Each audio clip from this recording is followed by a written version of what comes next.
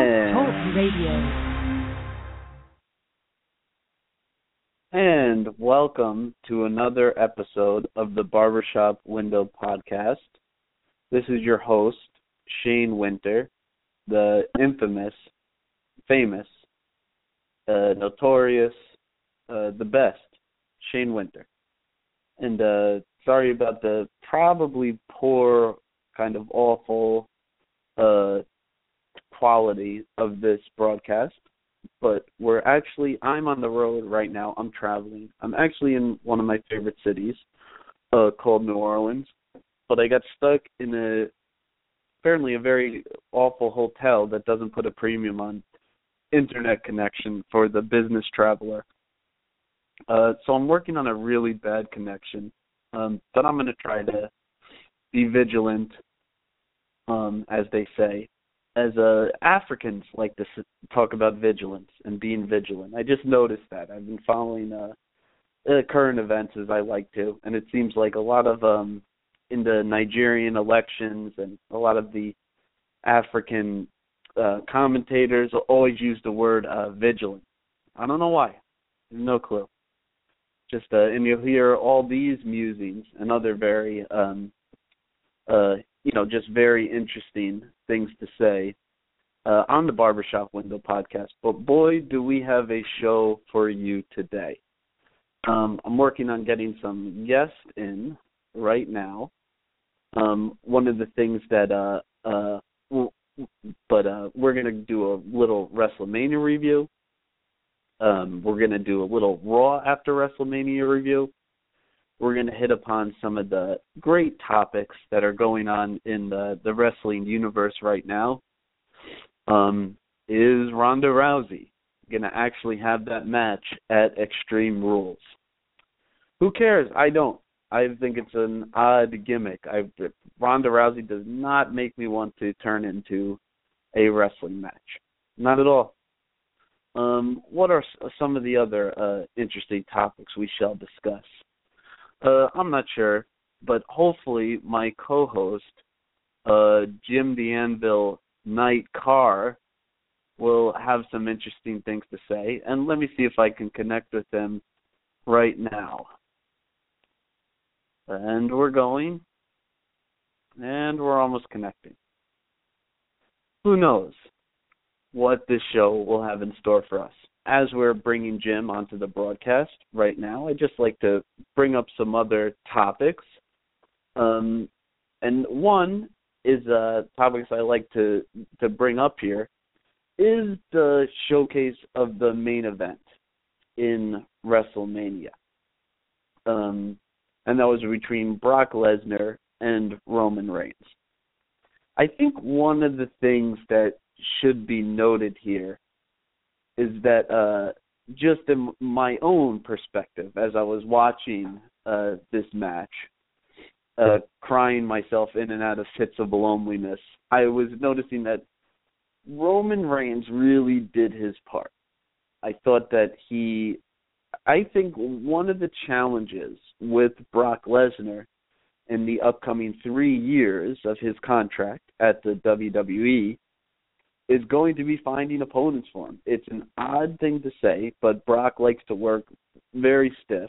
And I think that brings us more to the point of that he's a true professional. He goes in there and does his job the way it's supposed to be done. And I think that's one of the weird liabilities that the WWE kind of had by putting the Undertaker in the ring with Brock Lesnar. I'm not saying that, and I'm not even saying that Brock Lesnar's purposely canning people and potatoing them. He's not. But he definitely likes to put on a certain style of match, a stiff match. And Roman Reigns can do it. I think he's definitely one of those people. I wouldn't mind seeing kind of a series of them, maybe a Brock Lesnar versus Roman Reigns type feud, if you say. I know everybody listening to that is probably cringing, but Reigns did a very good job of selling and taking the best that Brock had to offer. I'd love to. There's a bunch of controversy about that match. I'd love to hear somebody bring up these guys must have had some agreement in the beginning before the match about how stiff they were going to work. They must have had some conversation.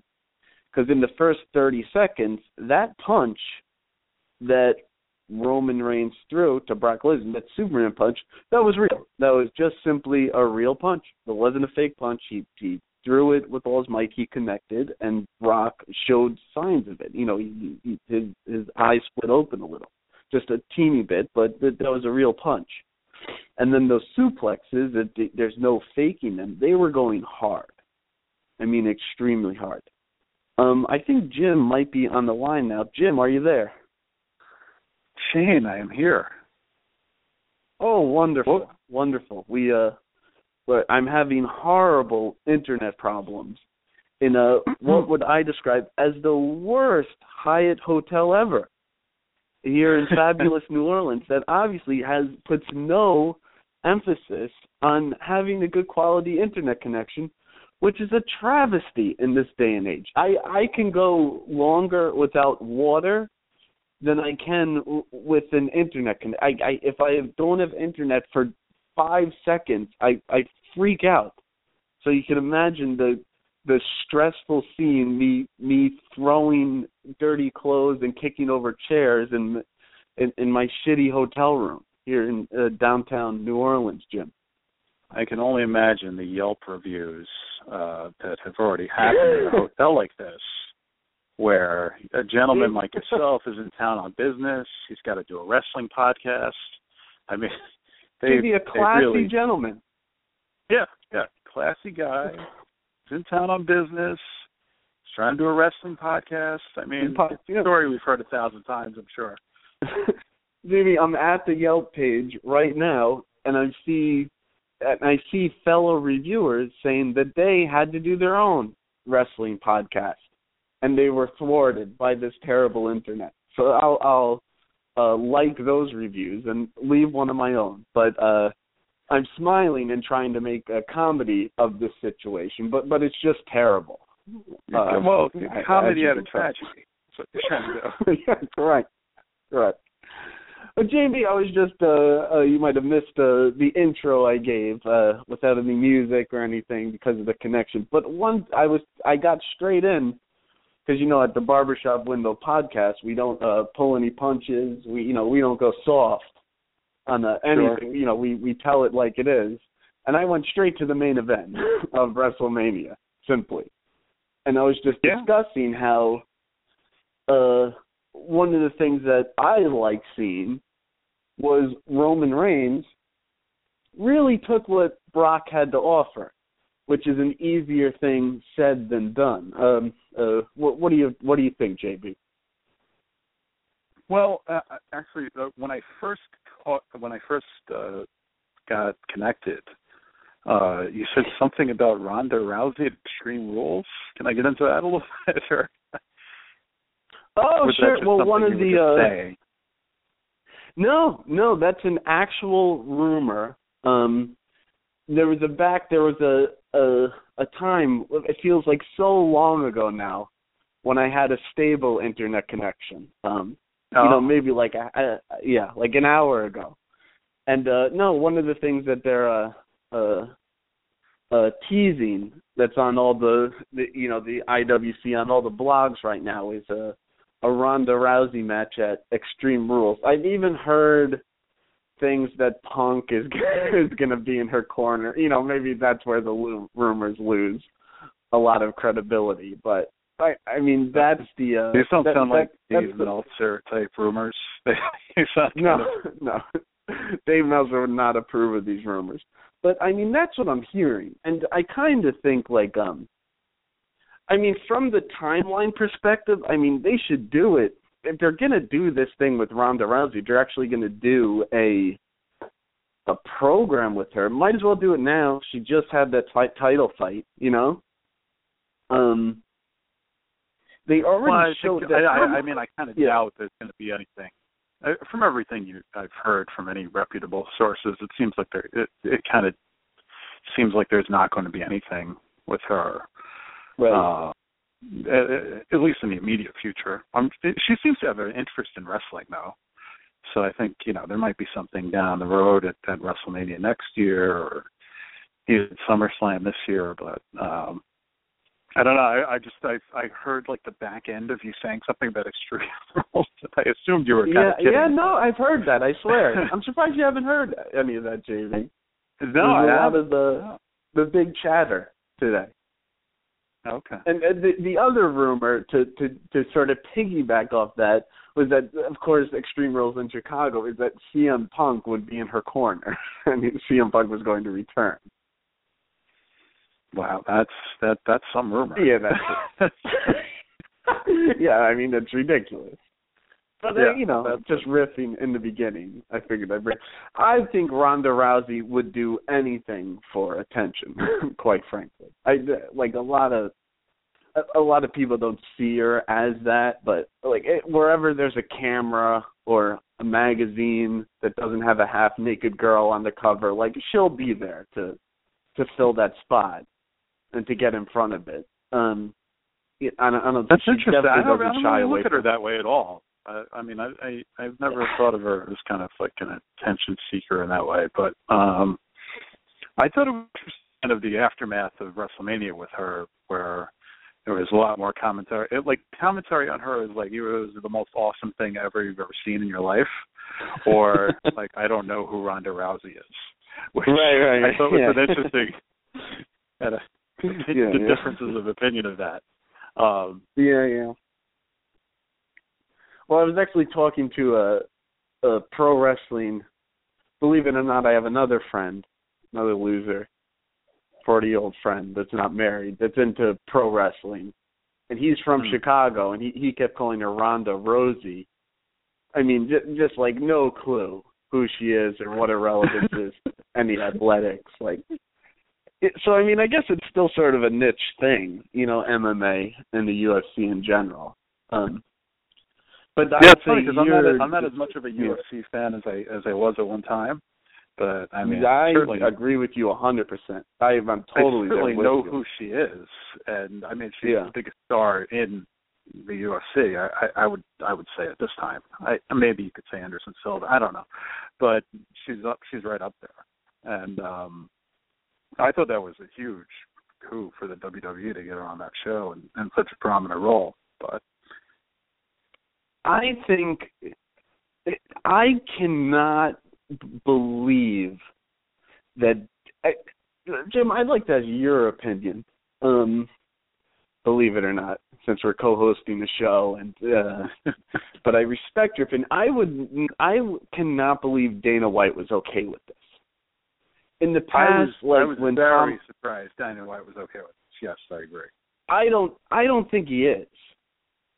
I mean, I don't know what to think. Like you just said it. She's probably the most famous star in the UFC right now. I kind of think she may be, she maybe said, "Oh, I'm gonna," and she's also her personality from these press conferences, everything, and just her general demeanor. She's not she doesn't seem like a very nice person or cooperative. I just think she said, "Yeah, it's her attention." I think she said, "Yeah, I want to do this, and I'm gonna do this." And sort of strong-armed Dana White to go into it. Because what did Dana White going to say? He's running that company into the ground, in my opinion. He was the perfect type of personality, perfect type of person to bring it up. But, it's different skills to manage, an existing company. I don't know what they're doing now. Not to go off on a tangent, having essentially a pay-per-view, every week. I don't know what the... and exactly, there's two people here. JB, you actually got me into the UFC and MMA. I remember I went to your place in Albany, New York. But sure. God, that was so long ago. yeah. And we were watching, I think, Keith Jardine and Houston Alexander. Oh, and it was Chuck Liddell and Rampage Jackson. And that was my first exposure to UFC. And you and your friends there were already really into it. But I don't think there could have been a bigger fan than JB. That's my point. And And there was a time when I was extremely into it as well. Maybe not as big as you, but that's my point. And now we're both saying the same thing, that we're not really into the UFC anymore. There was definitely a time where you passed me as a UFC fan. But there was... yeah, definitely. But, I mean, nonetheless, I was very, whatever may be with that, I was very into UFC at a certain time. And then, it just became a oversaturated market with too many pay-per-views, too many shows that you'd have to, if you were going to get into it, you'd have to really watch a lot of shows, a lot of 3-hour shows plus 2-hour shows before that. And it becomes how much time this can really take from you.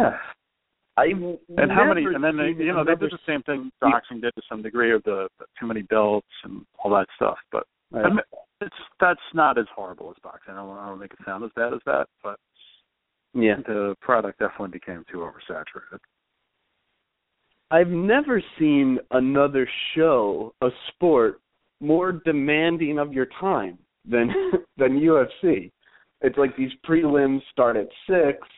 And the card's not going to end till, well after midnight. But you're going to tune in for all of this. So it's very arrogant of them. It's amazing. That's like maybe baseball. To some degree, or the WWE is doing that quite a bit now. I mean, very good point. Somehow I don't mind. You have a 3-hour Raw. They're trying to make SmackDown more relevant, which is 2 hours, which no one really watches unless you're really just very into. I don't even know what they do on that show, the tag team title picture, I guess. But I don't know that. And then they're starting to do what they should do, really, if they want to get the network going, is have some interesting segment on the network after Raw. And then there's also some other things on the pay-per-views. WrestleMania is a special case. I'm not going to criticize them for putting on some of their attractions on the pre-show for WrestleMania, but it does become a thing where, we thought that most of the time you watch the WWE pay-per-view on Sunday at 8 o'clock, watch for 3 hours, and you really had to tune in around 6 o'clock on Sunday to watch the whole thing, which is, it's WrestleMania. It's not a big deal. But how demanding of your time can you start being? And UFC has gone well beyond that. There is way overboard.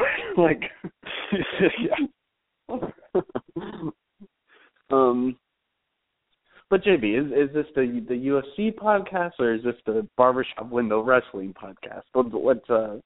Let's stick to our core focus of what we know here.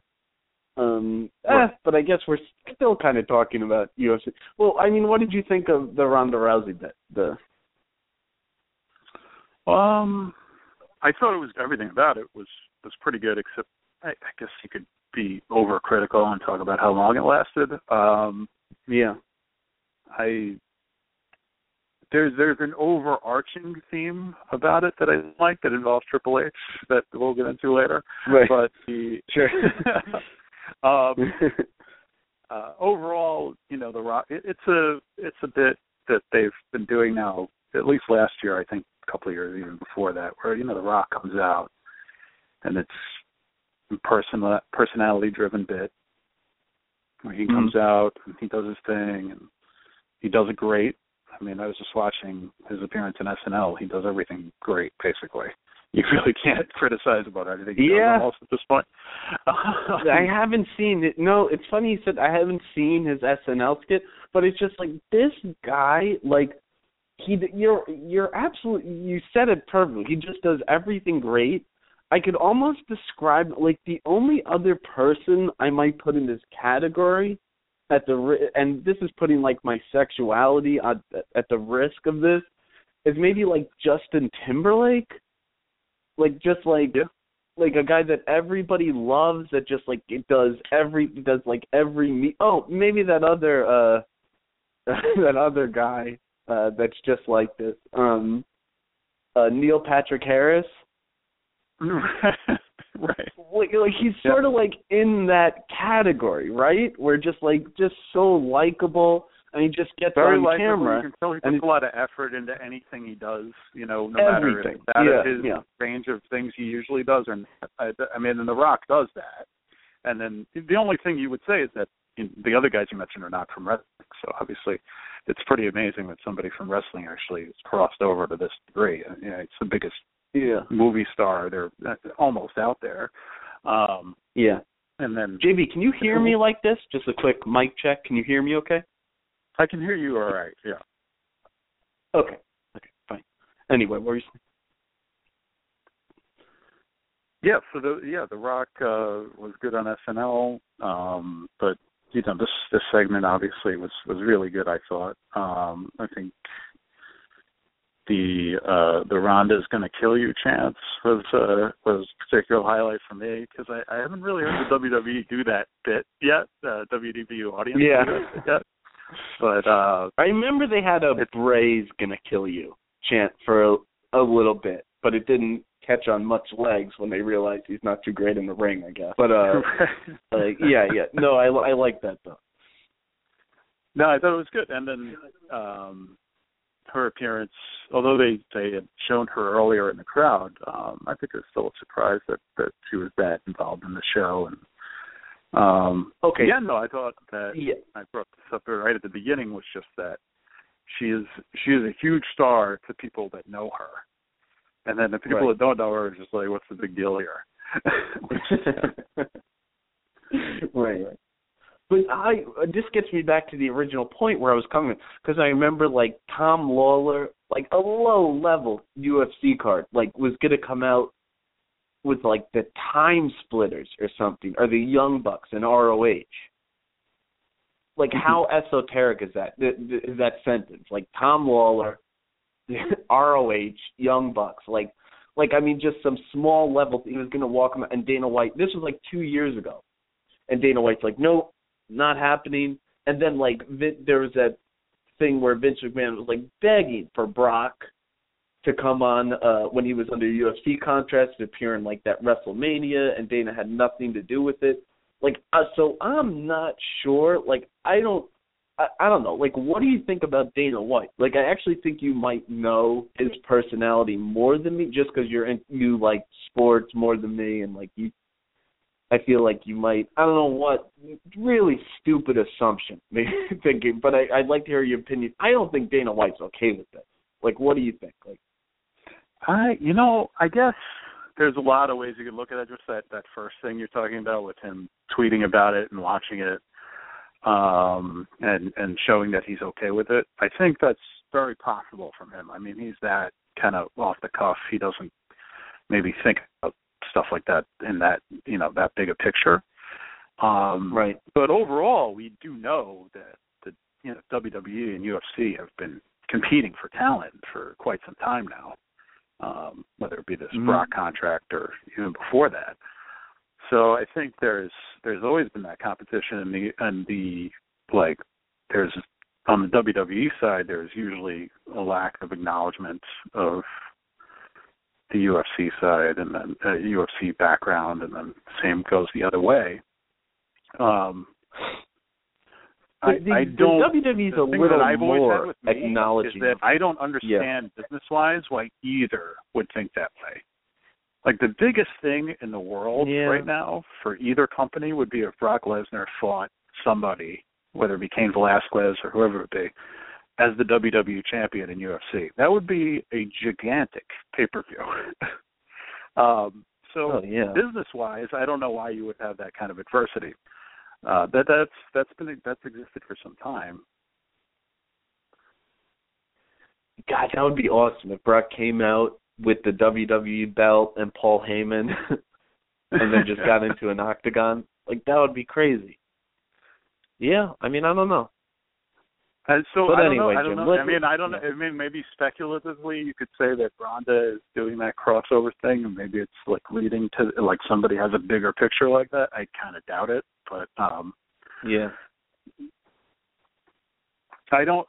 would agree. I think though that Dana probably is portraying he's happy about it on Twitter, but he probably has some sort of disgust with it overall. Yeah, Exactly. Even that Twitter photo he took, he's like lying on the ground, like watching I didn't dissect this photo, so I hope nobody thinks I'm like analyzing photos. But it was just so obvious that it was like a staged photo. Like he didn't take he's looking at his laptop on the ground. Somebody's taking that picture of him intently watching the screen. Somebody's taking that picture of him with a paused laptop of just trying to I know. It was definitely. Yeah. There was definitely even if an attempt there to be like, this is, okay, I'll promote my brand part of this, but everything else I'm not really going to have to be a part of it. Yeah. It was sort of, I don't know. But I think that's, like, really interesting. I just think that whole angle with, I think my gut, my instinct is Ronda Rousey just said, hey, I'm going to do this. If you don't like it, I don't care. And Dana White, who has no leverage over his talent or anyone, couldn't say anything, you know? What's he going to say? Like, right. I mean, well, like, is that a contract breach, I think, is the only thing that would actually concern him. And probably, you could see there was very limited action, I thought, on purpose in there, because it probably would have breached a contract if they did anything more than the kind of half armbar she did. But, she threw a 270-pound man, like, hip tossed her over her shoulder. I would not describe that as safe. Like, I hate all these people, like, saying that Ronda Rousey's going to, like, fight a guy. You know, it's the most ridiculous thing in the world. Like, trust me, there's nobody tougher than my two sisters. Like no girls, like, tougher. Like, they could beat, like, anybody's ass. But, yeah, when we got into wrestling, no, there was no competition. You know, like, that's a whole tangent. JB, let's move on from this UFC weirdo talk that nobody cares about. And let's get into, I wanted to talk about something else from the WrestleMania show, which was something that, in my personal opinion, was very overlooked from the whole fallout, and that was how good The Undertaker looked and wrestled during his match with Bray Wyatt. Yeah, I couldn't agree more. I think this is a very overlooked. I've been seeing some of the reviews on this match over the last few days. I think this is a very overlooked performance in general. I thought they were both very good. I thought The Undertaker, and maybe again, there's been some of this expectations talk with how people kind of marked out to WrestleMania from the beginning. And it was all based on the crappy expectations of WrestleMania. And again, I thought that The Undertaker, they didn't show him on TV for a long time because I was going to be, like, very upset at how bad he looked when he came out. And he looked, He looked amazing. He looked great. He comes right out and does old school. He does everything you want to see as a fan of wrestling. And that's actually a bigger part of the entire show, I thought, of WrestleMania was, if you're a fan of the WWE sports entertainment, they delivered for you on that end. They totally delivered for you on that end in the entire show.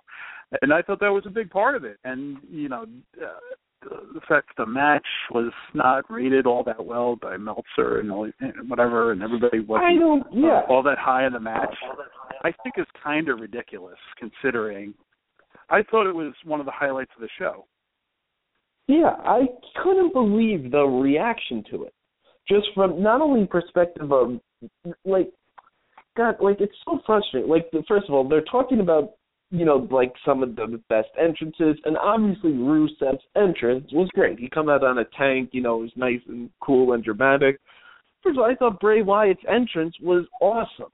It was epic. Like, with him, like, walking past the scarecrows and the scarecrows coming alive. Like, I thought that was a much bigger WrestleMania moment than it got credit for. And then, and it was odd because in the same breath as I'm saying that, I thought The Undertaker's entrance was very lacking, which is fine. But then, obviously, just as you said, when he got in the ring, he looked great. It was a good match. It was a nice, you know, stiff match with a storyline to it. And, you know, you got the Undertaker victory. You could talk about the different ways that the the finish should have been booked. But but regardless of that, looking at the positive notes, it almost ensures his presence at the next WrestleMania. And probably he looked great. Probably even a build before that, as opposed to this build where we didn't see The Undertaker at all. I think there's nothing but positives to come out of this match, in my own opinion. And I was just, the reason why I brought it up in the podcast tonight, because I was really surprised at the general reaction to this show. Yeah, I thought it was very good, and the one thing also about the match, which I think, so I'm not the biggest Vince McMahon guy as far as how he books matches usually, but in the big moments he typically delivers, and I think he kind of knew before I knew, I would say, on this match, which way this match had to go. I think there was a lot of, Bray should go over to kind of get him over for the long haul and all that. When that match actually started and those two guys were in the ring, there was no other way that match should have gone. Undertaker needed to go over in that match if they had any prayer of saving him for another WrestleMania or anything. And it didn't become very obvious to me until they were in the ring together. And I think there's a couple of other things in the card where I'll say the exact same opinion, where I didn't see necessarily until they were in the ring together which way the match should have gone, and that Vince nailed it. And this is definitely one. JB, I'm so glad you brought that up. Once again, and for the general listening audience out there, me and JB, we have our moments when we disagree, and we will be furiously debating those points, maybe even in this podcast, and definitely in future podcasts. So we're not marking for each other. But you brought up a point that I feel extremely vindicated on. Because I've said it before, not on this podcast, and that point I'd like to bring up is the creative vision of Vince McMahon.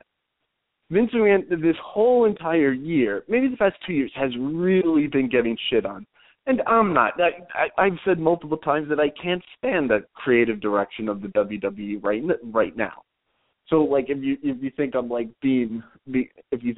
marking up for Vince, just listen to any of the past Barbershop Window podcast or talk to me on any other day, and you'll hear me shit all over him.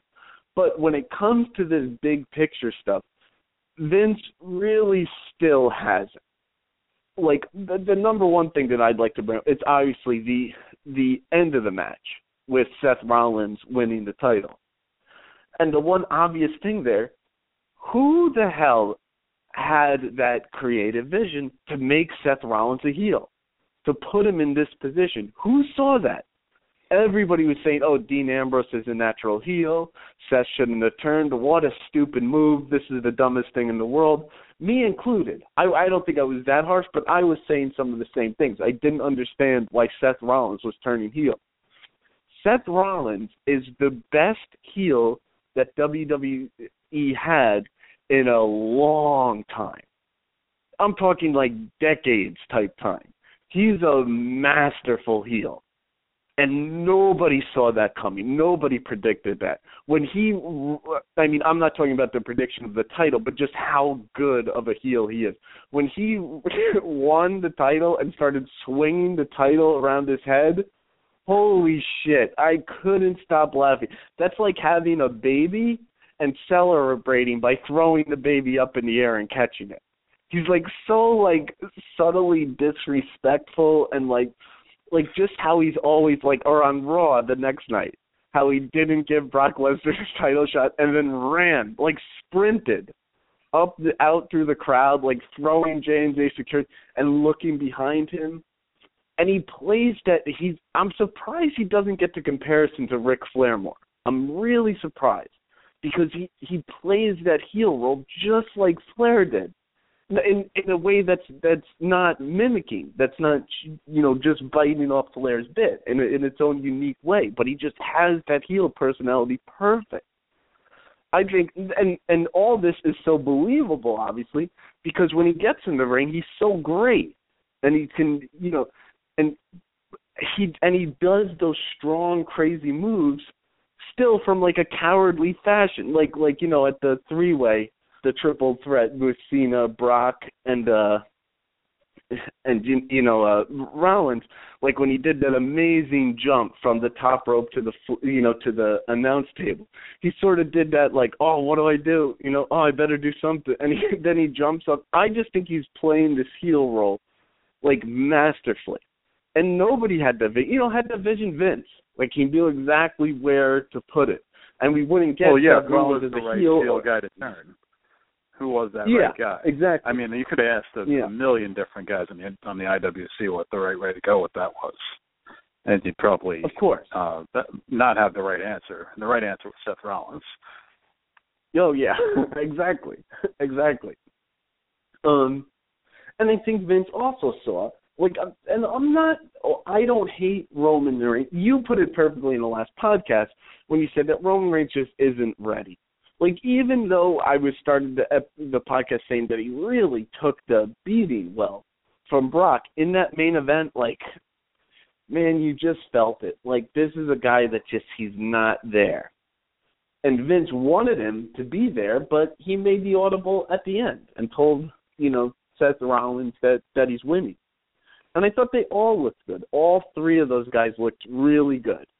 Well, I think that can we just get into that really quick, because that started to come out the last day or so. I think this is pretty interesting, especially in terms of the podcast.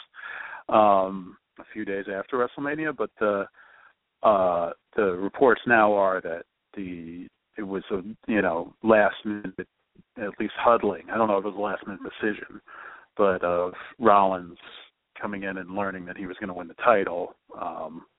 Sometime around when The Rock and Rousey were out there. What do you think about that? Was it that late? I heard it was like 2 hours before Mania started. I didn't realize it was that time. What I was reading today was that it was like that late in the show, that they huddled everybody in a room, the main parties, Heyman, Reigns, Lesnar, and Rollins, and to me, Vince, of course, To me, it's kind of just amazing how, like, I'm somebody that struggles to get dressed in the morning, and these guys can, like, the athletic ability to just coordinate yourself, and, like, Seth Rollins just runs in, and just, like, they hit everything perfectly. Like, that sort of amazes me just from, like, kind of a childish perspective in that way. But yeah, that's crazy. No, I don't know what to say about that. But they really play those things close to the chest, obviously. Yeah, well, I think it's good that they do at this point because of all the internet speculation, and that the good amount of the audience is, you guys like us who are doing reading the internet and checking out what is going to happen that night, and everybody had their own opinions. I thought they did a really good job of covering that up, obviously. And doing it last minute like that would be the best way to cover it up. But apparently the Reigns family was really upset about the finish because they thought he was going to get the title, which just makes me chuckle for so many reasons. Yeah, that makes me... Like, they're all wrestling family people, like, that kind of makes me laugh that they would even think, plans can't change at the last second in a wrestling show. But like Mrs. Reigns is calling, "You make my Roman champion." Like, it's very ridiculous. But on the match itself, so I heard you say that you liked the kind of the stiff work they were doing early in the match. Well, I just think it was always generally hard to find like another opponent that would pair up well against Brock. There haven't been too many. The Undertaker's certainly not one of them. Eddie Guerrero, for example, was a great opponent for Brock. Another one was Kurt Angle, obviously. But it's sort of hard to find that guy like big enough that can sort of absorb Brock's suplexes and what he does. And it's not like Brock's a bully. It's not that, because Brock sells with the best of them. The only time I ever believe a curb stomp is when Brock sells it. Like so it's not like Brock's a bully. Like, he just works that style of match, and he'll bump with everyone, with the best of them. So I just think it's sort of hard to find that opponent that really has a great chemistry with him, that can like absorb his size. And I think Roman Reigns could be one of those people. Like, I thought the match was good. I thought it was pretty decent. And the one thing I also said before the podcast started, not to reiterate, they went really stiff. And I'd love to hear, like, now everything's leaking out about the show. I'd love to hear about some conversation they had. Like, okay, in the beginning, just really punch me, like really had it, because they must have had that conversation, unless Roman Reigns, actually punched Brock Lesnar, and it's just funny how horrible the WWE creative is. Like Roman Reigns is somebody, like, he was a very high level, great athlete on the football field, sort of the type of guy he's like a legitimate tough guy. Like, I'm sure he could have transitioned into MMA. He'd kick all our asses like 5 times over. He seems like he'd be like a cool guy to sort of hang out with. And it's funny how, and everybody always says, I think without a doubt, that he has that presence. He has like that swagger, like that natural energy, and how WWE they can't even capitalize on any of this. Like, these things that fans like should just instinctively know, and I think they do instinctively know, but WWE creative just like ruins it. So it's just I swear to God, I don't really have too much to say about it. Like, I just don't. Like it is what it is. Like, that match in general before Seth Rollins came in, but it's just, I'm trying to sum up my thoughts a little bit, but it's just a kind of a well done match. I think Reigns sort of goes a little underrated, little underestimated still. The crowd hated him, like, especially that Monday Night Raw. Well, and also the way they booked that Monday was not doing him any favors. And I kind of ran him down the last week. I kind of ran him down and said he didn't. He just but he didn't know deliver like, within the context of that feud. That's all I'm trying to say with that. And I know what you're saying too, and I agree with you. Star. I can't imagine him not being a huge star. I mean, you could say also the fact that WWE is pushing him to the moon and all that's going to help, but he's got a great look and everything about him. I think, it's funny because those interviews that I've heard about him kind of pissing people off, maybe like Sam Roberts or whatever on that podcast. Right. I thought that just lended to him being like a natural heel. Like, he is very natural in that heel role. And if you just kind of ran with that, I kind of think that he could just run away with the company. He's that good. Yeah. But regardless of that and like fantasy booking, which I don't like to engage in a lot of, leading up to this match was terrible. He was terrible. This overblown push to get him to be the next John Cena or whatever was just isn't what anyone wants. Like, no one wants another John Cena, so let's just stop trying to do that.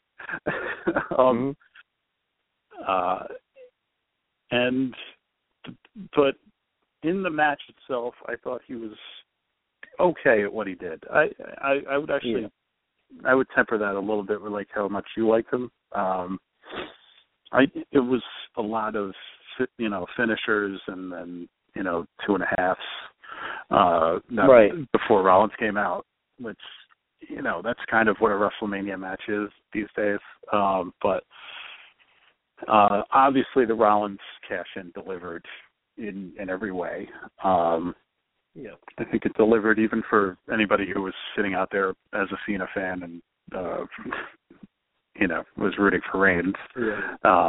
Even for them, it delivered, and it's part of that thing I was saying before, where I thought in this show, Vince sometimes is aloof and just doesn't get it, but in this show he got it, and he delivered for the fans, and he knew what was the right reaction to get and how to get that reaction out of the fans. Right. And, you say whatever you want about him, and I get why you would say it about him. This match, it was another, the clearest example of the show. How brilliant he is in some ways, and why that match was so good. Yeah. Yeah. All right, JB, no more Roman Reigns. Even after our discussion, you just get even bored talking about him. God, I'm just so, sick of it. And I understand where it's coming from. But let's just say this about the Raw after WrestleMania also. That was a pretty hot show until Lesnar pretty much took everything apart. Yeah. It kind of went downhill from there, but it couldn't have gone more downhill than that main event. And then them trying to still put Reigns over or something. How did they not know that he's not going to be over that crowd? I don't. Yeah, it's mind-boggling. Yeah, and they put him over at the end. I think because they gave him that hero's effort at WrestleMania, so maybe they overestimated. Anyway, I don't want to talk about Roman Reigns anymore. I mean, the one thing I do want to hit upon, well, while we're there, just very quickly, because I want to hit upon another thing from WrestleMania. What was going on with Byron Saxton when he entered in for JBL and Booker T and Michael Cole, of course, were taken out by Brock. Then Byron Saxton comes.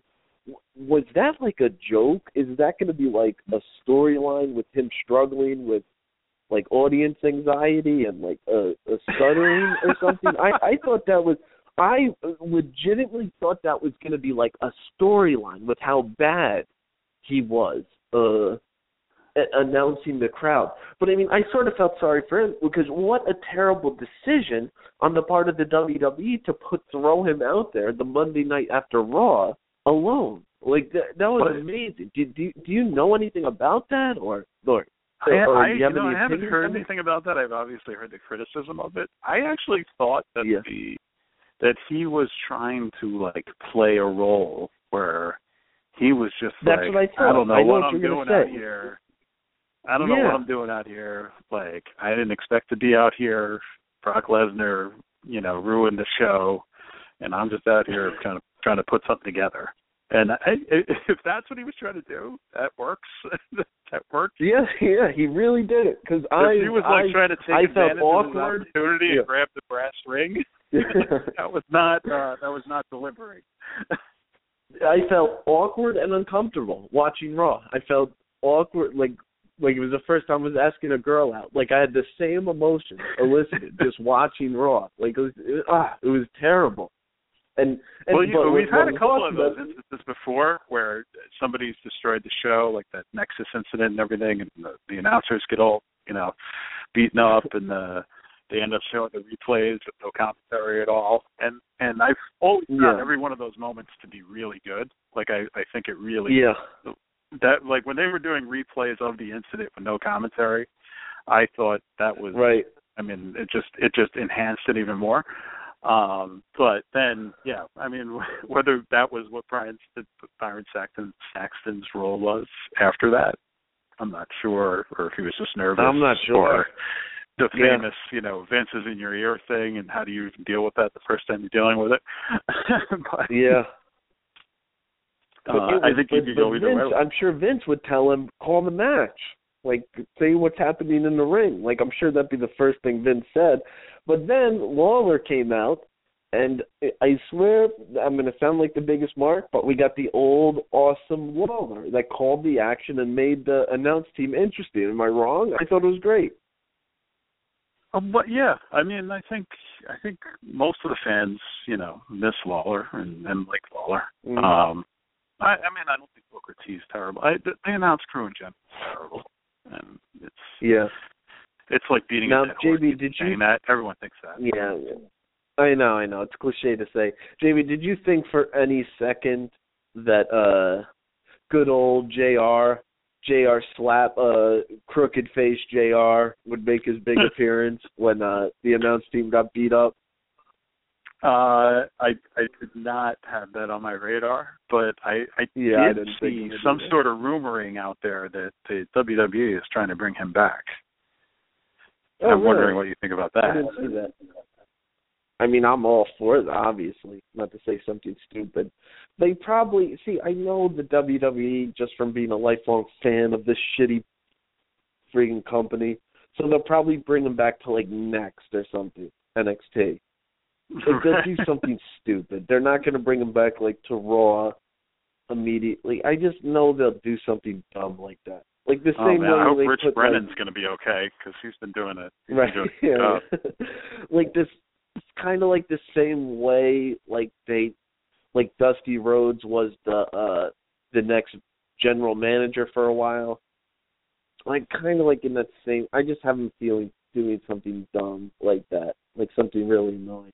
Anyway, yeah. But Jamie, one thing I wanted to talk about that I think you might have something to say on, and I do too, is the Sting Triple H match, WCW versus WWE, tale as old as time, David versus Goliath, Lions versus the Gladiators. What do you think of this amazing, epic story that was being displayed in the ring by Triple H and Sting?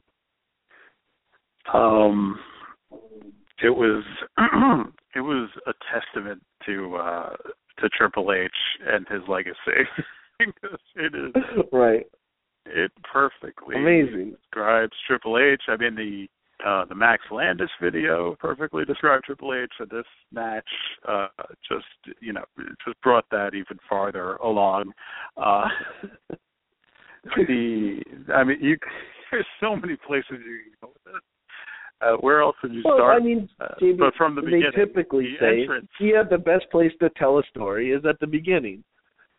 Right. So, oh my God. And I love this entrance last week. I loved the build-up to this match. I thought the build-up was good, right. except for the whole. There was like a little bit of that nonsense WCW thing. This comes from a guy who was 100% on board with WWE over WCW. But the idea that they have to continue to do this, like, WCW is blah, blah, blah, and they did it through kind of the lead-up to this, although Sting constantly was trying to be like, no, it's not about that. That was annoying. Right. So you had that to lead up to it. And then sure enough, WrestleMania comes around, and that's what it is. Right. But not before Triple H came out as the Terminator. Yes. Well, in a very confusing entrance, which showed him as a Terminator, but then holding up the heads of other dead Terminators, that he needed help taking that costume off. It was. What did you think about that entrance, JB? Well, I'm not a big. I know this will shock people as a wrestling fan. I'm not a big, comic book or like fantasy movie fan necessarily. Yeah. I don't find any of that interesting or appealing, or the Terminator series appealing. Although obviously there was a cross promotional effort going on here, so that's why this happened. But I have talked to a couple of people who watch WrestleMania and are that type of people that enjoy the Terminator series and all that, and they thought it was patently ridiculous. And as a wrestling fan, obviously it was ridiculous and had no place in the show. Right. And then the only thing that was interesting about it was later on I saw the photo of some of the soldiers were the guys from NXT.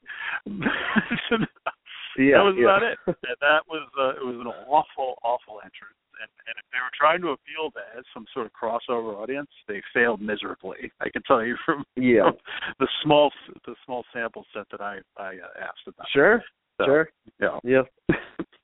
But one thing that was really funny that I just thought was so ridiculous when I was watching it is when you're looking through the Terminator eyes, and the Terminator eyes are scanning the crowd for trying to find a target, and the target's Sting, but we know Sting hasn't come out to the ring yet, so he's like scanning the crowd for Sting. Like, I didn't understand. Like, even logically, it didn't make any sense. Like, any premise of it.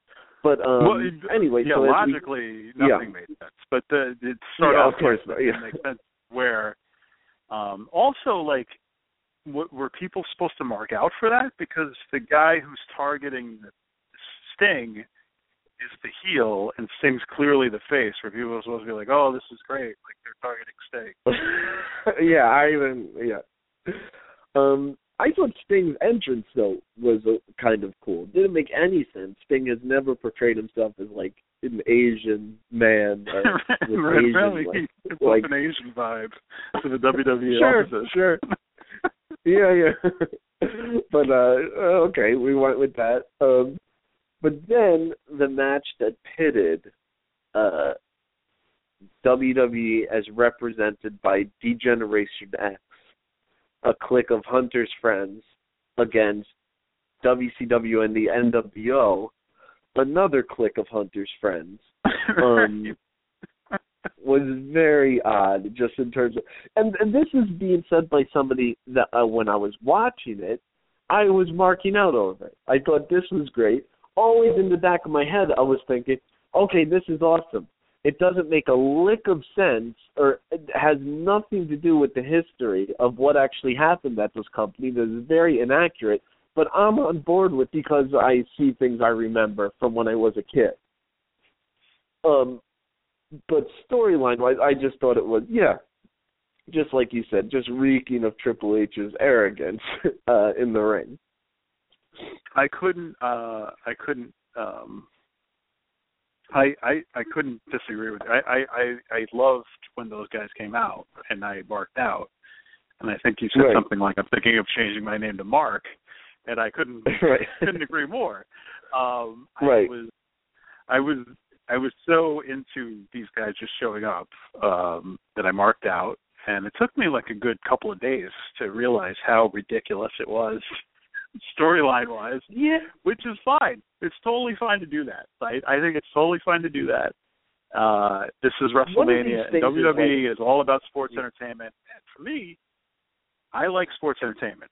I'm not that big into the wrestling, whatever, the work rate and all that stuff. I'm not dying to see that. I do like sports entertainment, and it was delivering for me to that at every turn during that match. But then, you start at the NWO, and yes, all those guys are Nash's Triple H's friends, and the entire WCW and JB, wait, I have to interrupt you. And JB, them being anti-Sting and Sting being anti-NWO. So,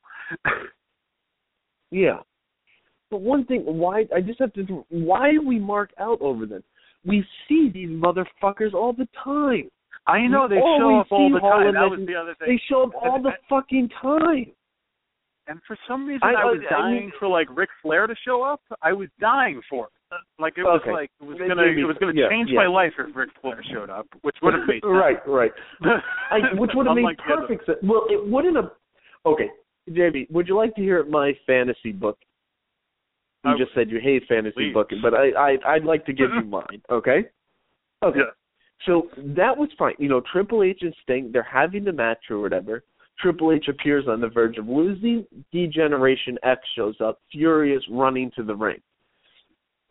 Sting, sort of like they do like that ninja from the movie Attack, where they for some reason don't gang up and they all kind of attack at once, and Sting's able to fend them off. They did all of that perfectly, okay? Now notice that everybody in D-Generation X, and God, they should have fucking had China show up. Like, I know. They just should have done... Imagine the mark out, like, that... no, it's not going to happen. But, like, come on. But anyway, so they had D-Generation X all rushed the ring. Sting was it. Okay, then here comes Shane's version. Then D-Generation up. Eventually, they all tack together and they're beating the crap out of Sting. Now, notice that everybody in D-Generation X, still, maybe with the exception of Sean Waltman, are still physically fit. They can all bump. Definitely. You know, they can all have matches. I think the fucking badass Billy Gunn and Road Dogg had a match at the last pay-per-view against the Ascension. Like, why are we marking out to this as fans? They're all just Triple H's buddies that he takes care of. Anyway, regardless of this. No, I agree. But so, yeah, they can all bump. Then who comes out, JB? Who comes out to beat the crap out of all these guys that they could have gotten easily? The person that means WCW, that really saw the company not from maybe the beginning, but straight to the end, and really gave them their defining moments as a company. For Ric Flair, obviously. JB, why didn't they get Goldberg? Why wouldn't they just do it? Then Goldberg could come out and just thump all of the Generation X and beat up all four of them and level them out in the ring. Imagine the crowd. Imagine what would have happened. Then you could sort of disperse, the crowd, and then you could still have that spot where Shawn Michaels comes in and super kicks Sting, and then why wouldn't you have Ric Flair come out and beat up Shawn Michaels? Like, why didn't they do that instead of having the NWO? If they wanted to be like, yeah, it was just to do that, to you know what I mean? You know what I'm trying to say, right? Yeah. Well, the match, So they had all these run-ins, and then Michaels was the last run-in, and then the sledgehammer and all this stuff, and then Sting loses. What was very funny, JB? I'm sorry, I'm going to yell and scream over you, but was very funny. I enjoyed that. What? What made you laugh? Triple H just won anyway. Yeah, it was funny. But what I thought was really funny was when Scott Hall gave Triple H the bat. I think that was gave Sting the bat. I think that's the first time Scott Hall and Sting ever interacted ever. We have to review. Were they ever in a storyline together? I can't. Back in those days, it's very possible. But yeah, you're right. And they have these old guys bumping on Sting at one point, I'm sure. But yeah, I'm sure. Yeah. Actually, that bit was rarely done. Was Scott Hall teased the Razor's Edge and took a back body drop the entire time. Why'd they do that? Holding the toothpick in his mouth. Yeah. But JB, that spray paint bit was rarely done in WCW, right? The spray paint on them. I'm surprised I'm saying it all blends together. Like it wasn't just a magical event that happened once or twice. JB, I believe we have a caller. Let's welcome this gentleman to our torturous, belabored show, just reviewing the same points. There's a little delay on my system, so I'll let you know when it looks like a he. Why am I assuming this caller's male? Could be a female interested in, our conversations about professional wrestling. You never know, I suppose. But JB, I don't know. I thought that match was rather confusing, and then the fact that Triple H to go over was just ridiculous.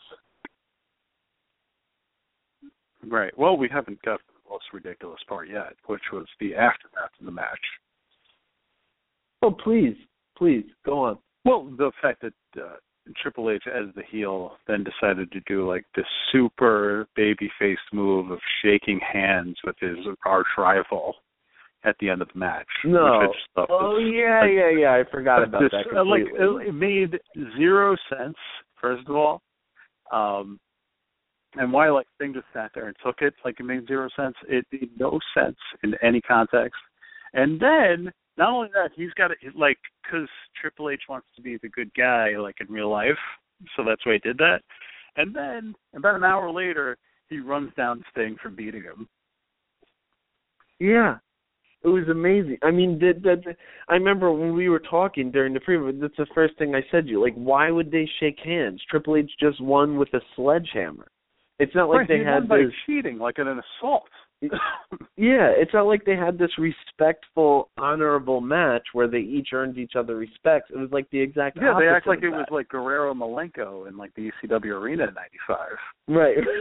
Yeah.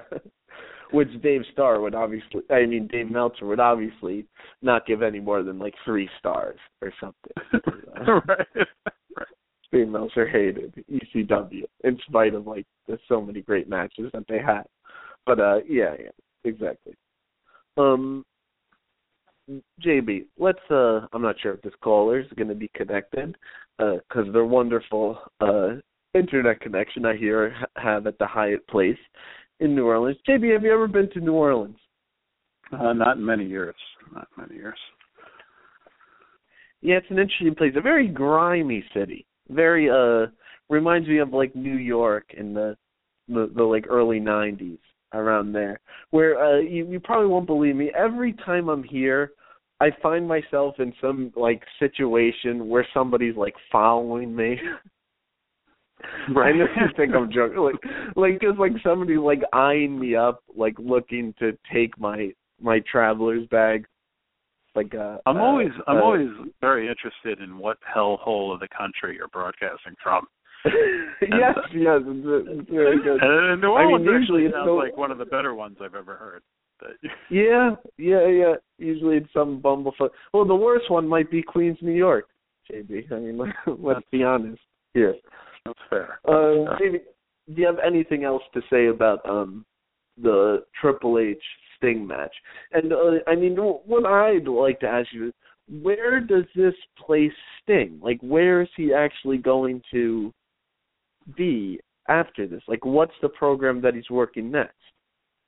But there was a lot of rumors about the Undertaker Sting match for the next WrestleMania was gonna the build up to that was gonna be RAW-After-Wrestlemania. Obviously, that wasn't the case, but Oh, JB, did you see him? But he was on the post show on the network after WrestleMania. Did you see this?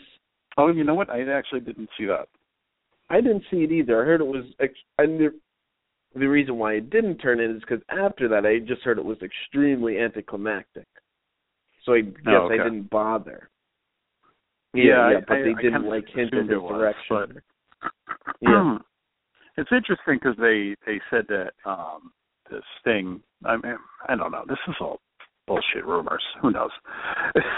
Sting was always hesitant to go to the WWE because they didn't want him to tarnish his character, and ruin him by putting him as like WCW and then failing as a WCW guy. That's pretty much what they did to him. So if all those things are true, that's what he got. And I've never been a huge Sting fan or anything, so I almost don't care. But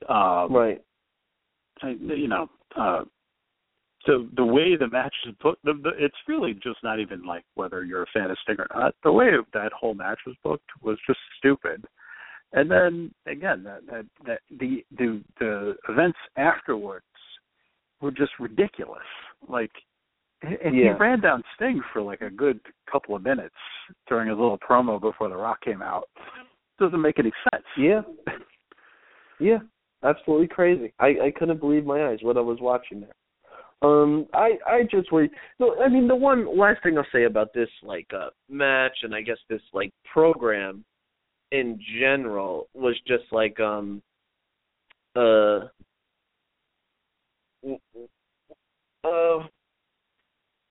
what am I saying? Like this program in general was just kind of like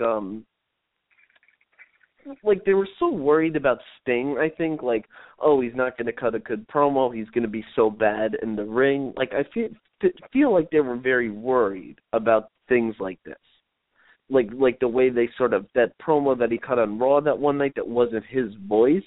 Like just bizarre. Like they didn't use his voice because they thought he could. Yeah, and then like they were so worried about him in the ring, like just in general, like, just worried about him, like, working in the ring. And I thought both of those things, like, when he was able to talk, he cut a great promo. And then all of a sudden when he was in the ring, I thought he was great in the ring. So, I mean, it was just like, yeah. Yeah, I agree with both those points. I don't want to belabor it anymore, but I was actually very surprised how good he was in the ring. And I did actually enjoy his promos, which I didn't think I would actually. So I thought both because were the very WWE good. told you wouldn't. Like the WWE, they positioned this guy so shitty, like this WCW like holdover that never made it. You know, like I don't know why they did that. Well, we know why they did that, but it's incredibly like childish. It's like, you know, reasons why I think they positioned him so shittily, like in the beginning, but. Anyway, I'm interested to see where they go with it. I guess we'll be at the next WrestleMania. I mean, what do you think? Do you care? Like, I kind of don't care. Like, if I feel like that was the end of it. I saw. Yeah. I thought it was as interesting as Meltzer, who I'd actually like to one day. We should really, on a less busy week, we should definitely have a discussion of how Dave Meltzer is like the only credible person that does this. But right. He said maybe something we can to get him on the podcast one day, Jake. Yeah. Well, I just think it's very funny how he's the only person who's credible at all that talks about wrestling. Right. And everybody else is completely nonsense. Certainly not us. Yeah. But anyway, that's just a side point. But he said that he loved the match live, and then when he watched the match on television later, the commentary, the way they framed that match, made it the ridiculous farce it was. And I think that's interesting and you basically just said the same thing, just in a different way, that WWE framed that the way it was, and that's why it came off that way. Right. Yeah, ridiculous. Anyway, Jimmy, I also wanted to talk about really quickly from the Raw after WrestleMania. One point about the show that I thought was incredibly interesting, but sort of, maybe something that seemed like a minor point in the show when it was happening, but was that Divas match. When they had AJ Page and Naomi on one side and the Bellas and Natalya on the other side, I thought they were working well. I thought they weren't doing a bad job in the ring, especially when Naomi's in there. You know, she kind of always delivers. Like, she'll give good action. And they're wrestling. But, wow, that crowd couldn't have been less interested in that match. Like, they were just trying to entertain themselves, like start new chants. And they actually did some, like, creative things just with the chanting, just sort of doing their own thing, like, in the crowd while the Divas match was going on. What is so bad about the Divas match right now, about the Divas division right now?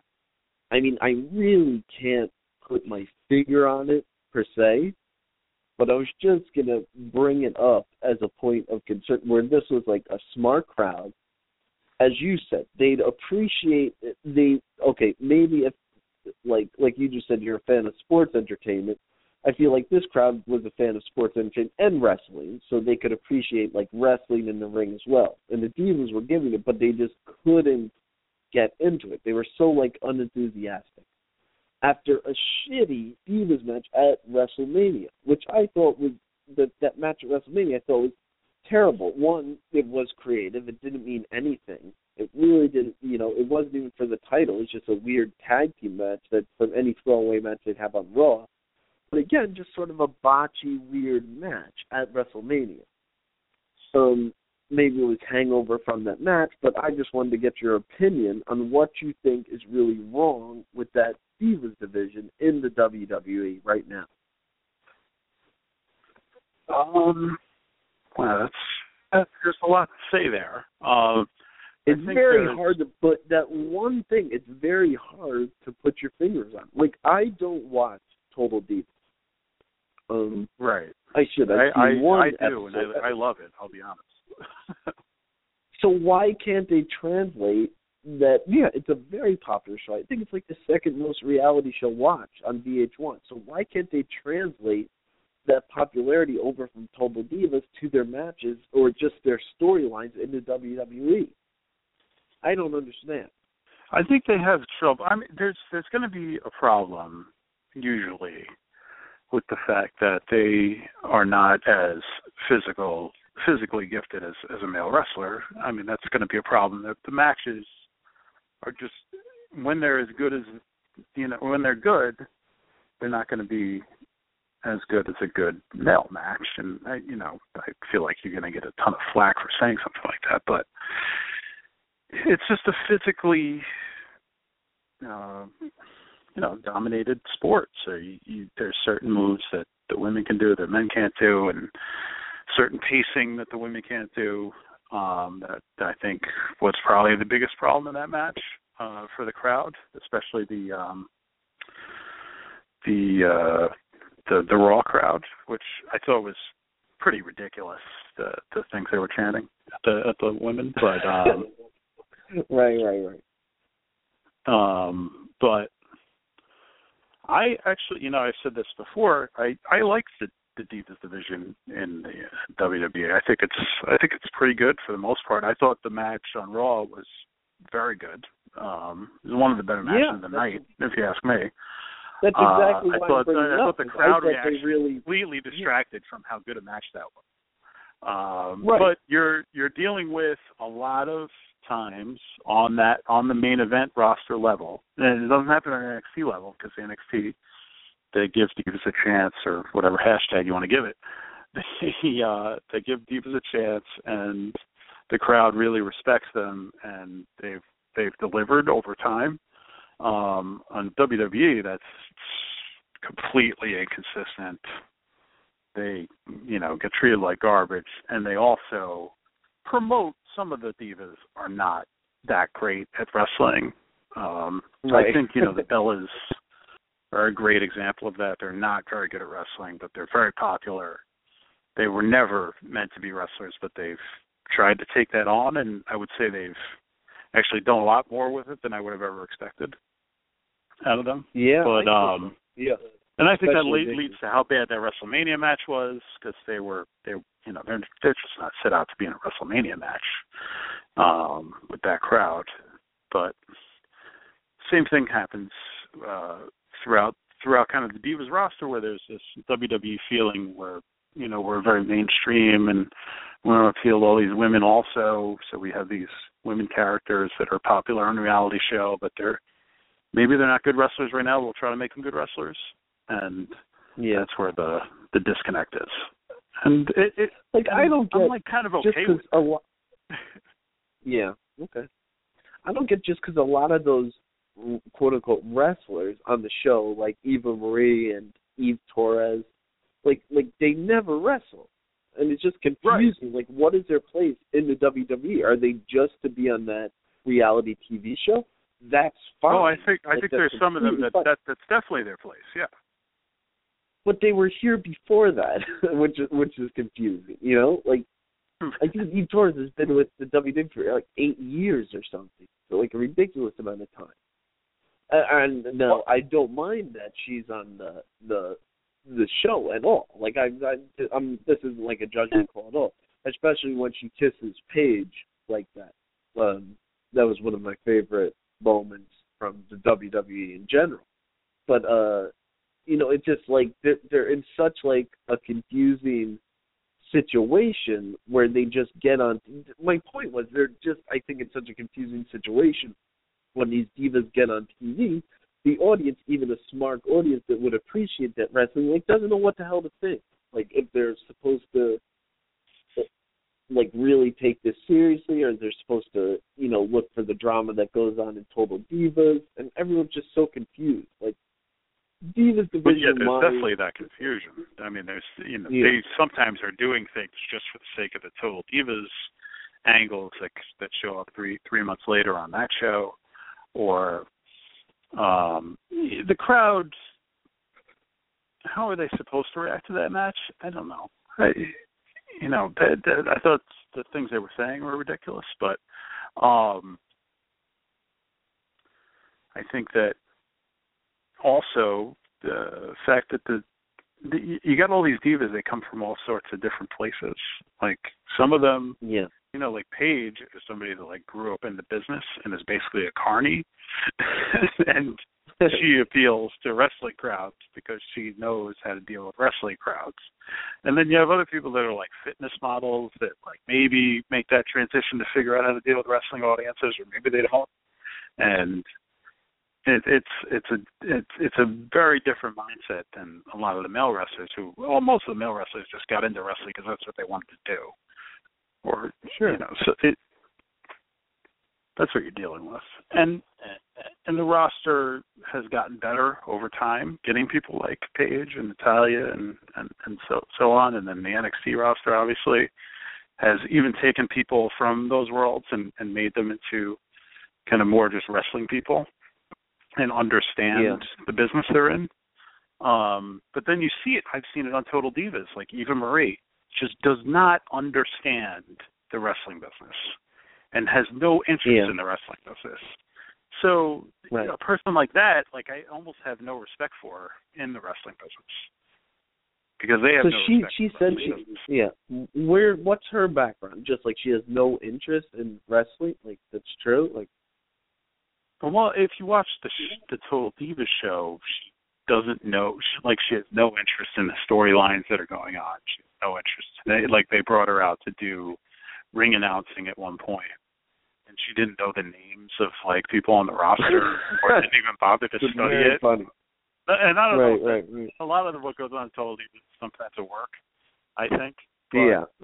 It's kind of, I thought it was kind of, and it continues to show like in her personality.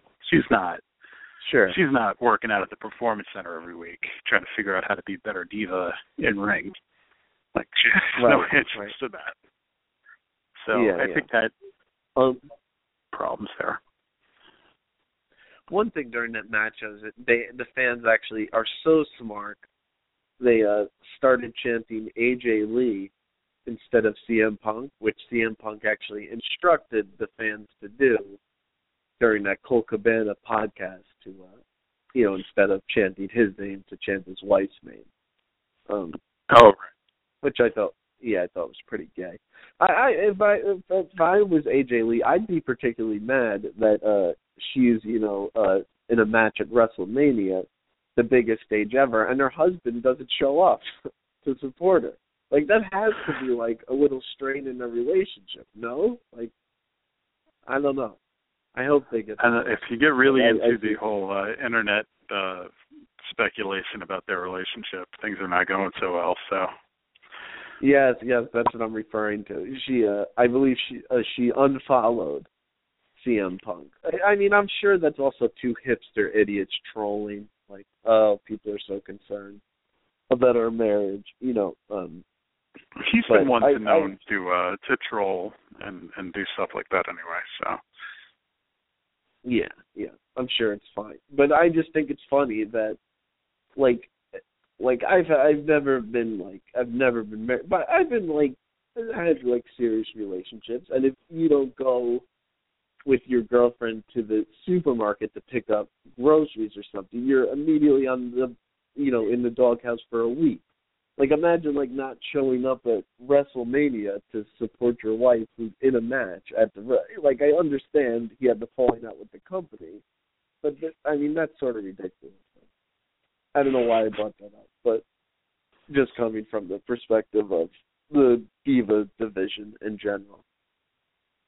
Right. Well, I mean, the main thing, the match on WrestleMania was pretty bad, and it was really bad. They really wanted to give Divas a chance. They just would have had Paige and AJ do 12 minutes, and they probably would have done it well, and that would have been fine. And then but you got to throw the Bellas in because they're marketing the hell out of them, and they're selling a lot of merch, and there's a lot of women that like them, so that's what it is. You get to that WWE, there's other factors at play. As a fan, you can't go crazy about that. Yeah, it's fine. I'm actually a little harsher on Paige, AJ, and the Bellas for that WrestleMania match in terms of no, it's not the Bellas. like they want to like rep this whole give divas a chance and let us have these like, you know, matches that are on par with it. No, why would they? They went in there and they totally sucked. It was like a botchy, ridiculous match to have on a WrestleMania card. And it was almost like embarrassing. I agree, but I think that was a bad match. I don't think that was the match to have on the WrestleMania card if you were going to give divas a chance. Like, I think you would have, you know, at least had Charlotte out there or something like that if you really wanted to promote the divas division. Yeah. But yeah, you know, I agree with you, but even performers, but as a performer, you should learn to do more with less. And if you're booked in like that shitty sort of statement, like look what, you know, Cesaro and Tyson Kidd did. They were supposed to be like a nothing paired together because they had nothing else to do, and they ran with it. Or like Bad News Barrett recently was given like a joke gimmick and went as far as he possibly could with it, you know, getting totally over. Like you get yourself over as a performer too. And they keep, like, to go back to very famous Monday Night After Raw, but they keep dropping the ball, you know, in my opinion. I don't think it's totally to blame with the creative team. So I'm not sure. And especially it just goes back to when you look at NXT, you know, the women's division, the divas, they're my favorite part of the entire show. So, you know, not sure what to really make of that.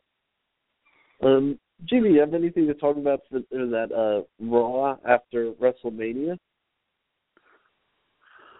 Raw after WrestleMania. I mean, the highlight was, I think, obviously Brock and Paul Heyman coming out at the beginning, and then the subsequent segment an hour later. It's funny because Paul Heyman just had me marking out the entire first 15 minutes of that show, and I completely believed that we were getting that match. Yeah. His promo was so funny and just so good when he's saying, like, just like everything he says is so, like, heel and awesome, and so, like, he addressed the audience with this, as you know, audience, because you've all read about, like, as you know, my father was a prominent lawyer in New York. Therefore, I was able to inform Brock about his contractual, like, so funny, just making the assumptions that, like, you know, not only, you know, because since his father was a lawyer, he knows the law. And we should have known that his father was a lawyer. Just very, very funny. Great promo that he cut in the beginning of the match. And just, I like the idea that Brock was suspended because it takes him out of the wrestling, like the title picture for a while. And essentially, what I'm saying there is, I like the fact that he was suspended because it protects him from WWE Creative. Like, imagine if WWE Creative had the right, like, promos for Brock every week, they'd totally destroy his mystique, and we'd end up hating him. So I'm glad he's off the TV. You know, that's how bad, like, WWE Creative has got. So, yeah, I mean, I thought that was just, like, a good angle or whatever. I've sort of left after that show, like, sort of ambiguous how to feel about what type of matches we're going to see at Extreme Rules. Oh, yeah. Well, they've been doing a bad job of that for a while now. Yeah. You're not going to get if I had much of an Extreme Rules card, probably even next week, I would guess.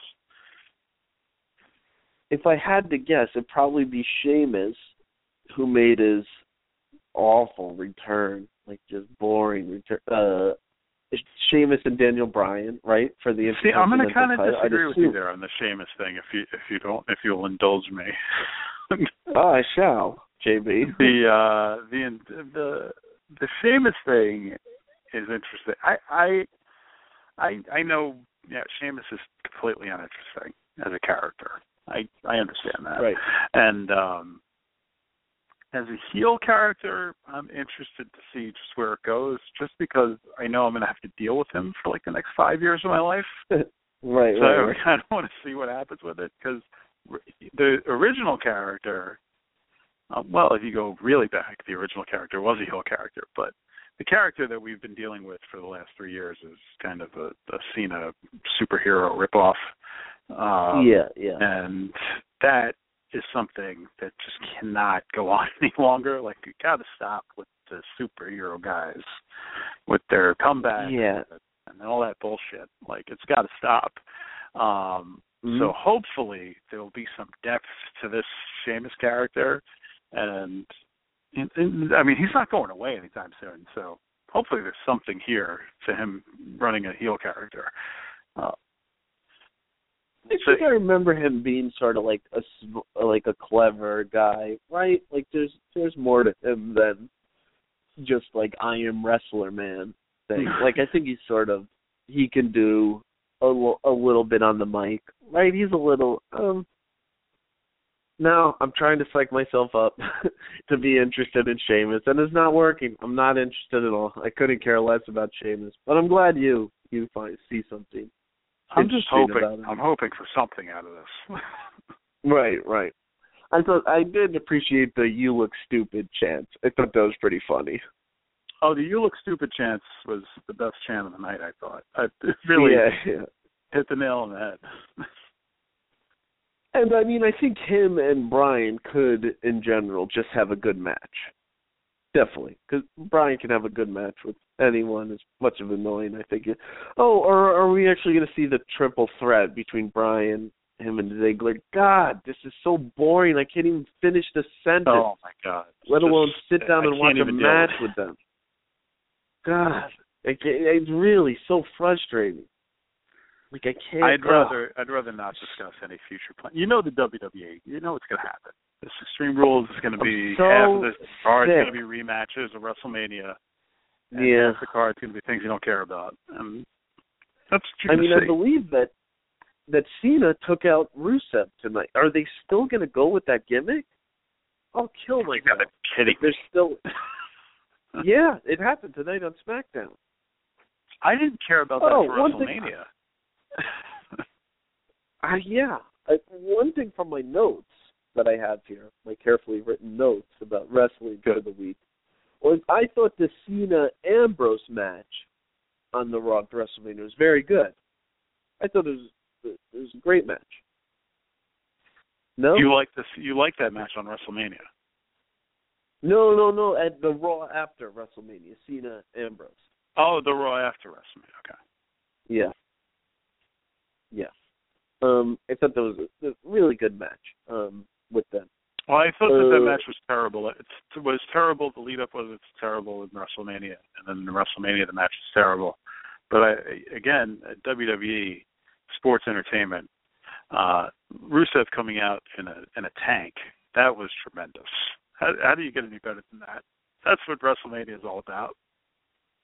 Yeah, it was good. Like I said, I'm just uninterested in that. But yeah, it was at sports entertainment wise, it was good. But yeah, Cena took Rusev out at SmackDown, so I don't know if they're continuing that angle. I have no clue. I don't fucking care. That sounds pretty bad. Bored. I mean, it's one of those I'm bored just talking about this shit. Yeah. The 3-match arcs that they do sometimes at these pay-per-views is just nauseating. Yeah. If I have to see Ziggler on my television again, flopping around and overselling like some fish out of water idiot, I'm going to kick down my TV. I can't stand him. I know it's such a minority opinion, but I just think he sucks so bad. There's not the thing about you want to get into minority opinions? I kind of involve Ziggler. I'll give you one. The Intercontinental title ladder match at WrestleMania. If you put ladder matches on a scale, this would easily be in the bottom half for me. This was a who gives a shit match for me. And I was expecting, maybe it's my expectation. I was expecting the show. So maybe it's my mistake for the expectations, and that's why I read it so low. but we've seen these multi-level ladder matches before with Money in the Bank and all this. And this match was just as forgettable as all those. And recently, particularly, the last ladder match with Ambrose and Rollins, where they were the focal point, and this ladder match with Bryan and Ziggler were particularly lazy in their booking. And the entire thing, there was the Ambrose spot. Was great. I'm not going to say anything about that. That was terrible. Obviously, that was good. Bomb, right? Everything else was there was no story leading up to it. There was nothing about the match that was interesting. The finish of it was terrible, and I believe Meltzer gave it 4.5 stars. So I just don't get it. I don't understand why anyone would be interested in that match. But it just goes to show what the WWE gives you these days, and how much somebody will mark out for it. Was it really rated that high? I didn't see anything really special about that. I think I saw him give it 4.5 stars. It was like the highest rated match, that and the Rollins cash-in, short out. Yeah. I mean, I agree. I thought that for ladder matches, what definitely nothing to write home about. Yeah, but I mean, looking forward to that Extreme Rules, but I don't want to see. I can't stand Ziggler and Daniel Bryan. To me, they're sort of like kale, JB. Like kale's the new vegetable. Everyone says they like kale. Everyone, they're quick to talk about how much kale is good for you, and how kale is tastes good in different ingredients, and how different dishes, and how versatile it is, and if other people are around, they'll order kale in their salad or something like that. People will eat kale. They'll talk about how much they like kale, but nobody really likes kale. Nobody's gonna eat kale on a day afternoon in their apartment alone, just trying to relax. Like nobody likes kale. I feel like it's the same way with Ziggler and Daniel Bryan. These fucking annoying, stupid workhorse type characters. Nobody really likes them. And I really mean that about that. I know the Yes movement was just ironic for the sake of being ironic. The Yes move. Just hipster garbage. I can't stand it. So I don't want to see them in any sort of triple threat at Extreme Rules. I don't want to see John Cena and Rusev rematch. I really don't want to see. I guess I want to see Orton and Rollins together, right? It looks like they're going to have that match, no, for the title? I hope they're going to do that. That's the only thing I could possibly care about that you just mentioned. I don't think Brock Lesnar's at this Extreme Rules. I don't think he is. No way. He's done till SummerSlam, I would guess. No, you think that long? I think it'll be on that long. I mean, maybe he'll show up for Raw or something before that, but I don't think you're going to see him for a long time. Yeah. He's still got the same amount of dates. Yeah. Yes, same amount of dates. You're right. But I just look ahead. I know WrestleMania just ended, and it's not like I'm being like, okay, give me more. But I just look ahead to this Extreme Rules pay-per-view, and it's sort of like, what the hell are they doing? And they still have to worry about subscribers for the network and something, and keeping the show consistent. It really didn't. I don't know. I don't know what they're going to do. I guess we'll find out, though. But I think the best thing that they could do is, run Rollins and Orton out there again. But, the only thing about that, I like Orton a lot. They do a build-up, and then I don't know how much that's really going to do anything for anybody. Yeah. But I would be interested in seeing them have another match. I thought the match at WrestleMania was great. So yeah, sort of that's where my point around this is, what does Reigns do at Extreme Rules? The point of this conversation, I'm just trying to plan out the trajectory, not even long term, but short term, for just some of these stars. Like, where does that leave? He really doesn't have a position anymore. It's weird. Yeah, well, that was the biggest problem with him not winning the match, is that he had nowhere else to go after that. I mean, they built him up to beat Lesnar and then be the champ, and then, be one of those champs that's being built up as a champ. And now they're not even going to have that to put underneath him. So you're going to have, I don't know. I mean, they tried to make him the biggest star on that Raw, which was idiotic. Knowing that crowd, it's fine next week, wherever they, in Omaha, that'll get over. Great. But I think what they're just missing is that he's not going to be Cena. He just doesn't act like him. He's not going to be him. They should just get over it and just make him into something different. But yeah, I just don't know where they're going to go with him at all, like, after this. Like, it's a lot of questions. And I'm looking forward to watching it develop, but it'll just be weird. Or, like I'm guessing they just should have turned Reigns heel, right? Like, there's a lot more interesting matchups if he's heel, because then you have Reigns Cena, you have Reigns Bryan, you have Reigns, if he's heel, there's a lot of good matches, I think. But as face, there's just sort of nothing less to do but rehash the same. And then, they screw up also in these 3-hour Raws, and these throwaway main events they do on the 3-hour Raws. It's like they've given Reigns Rollins out there a couple of times. Like, they've thrown that away. So yeah, I mean, we've even seen Reigns Bryan. Yeah.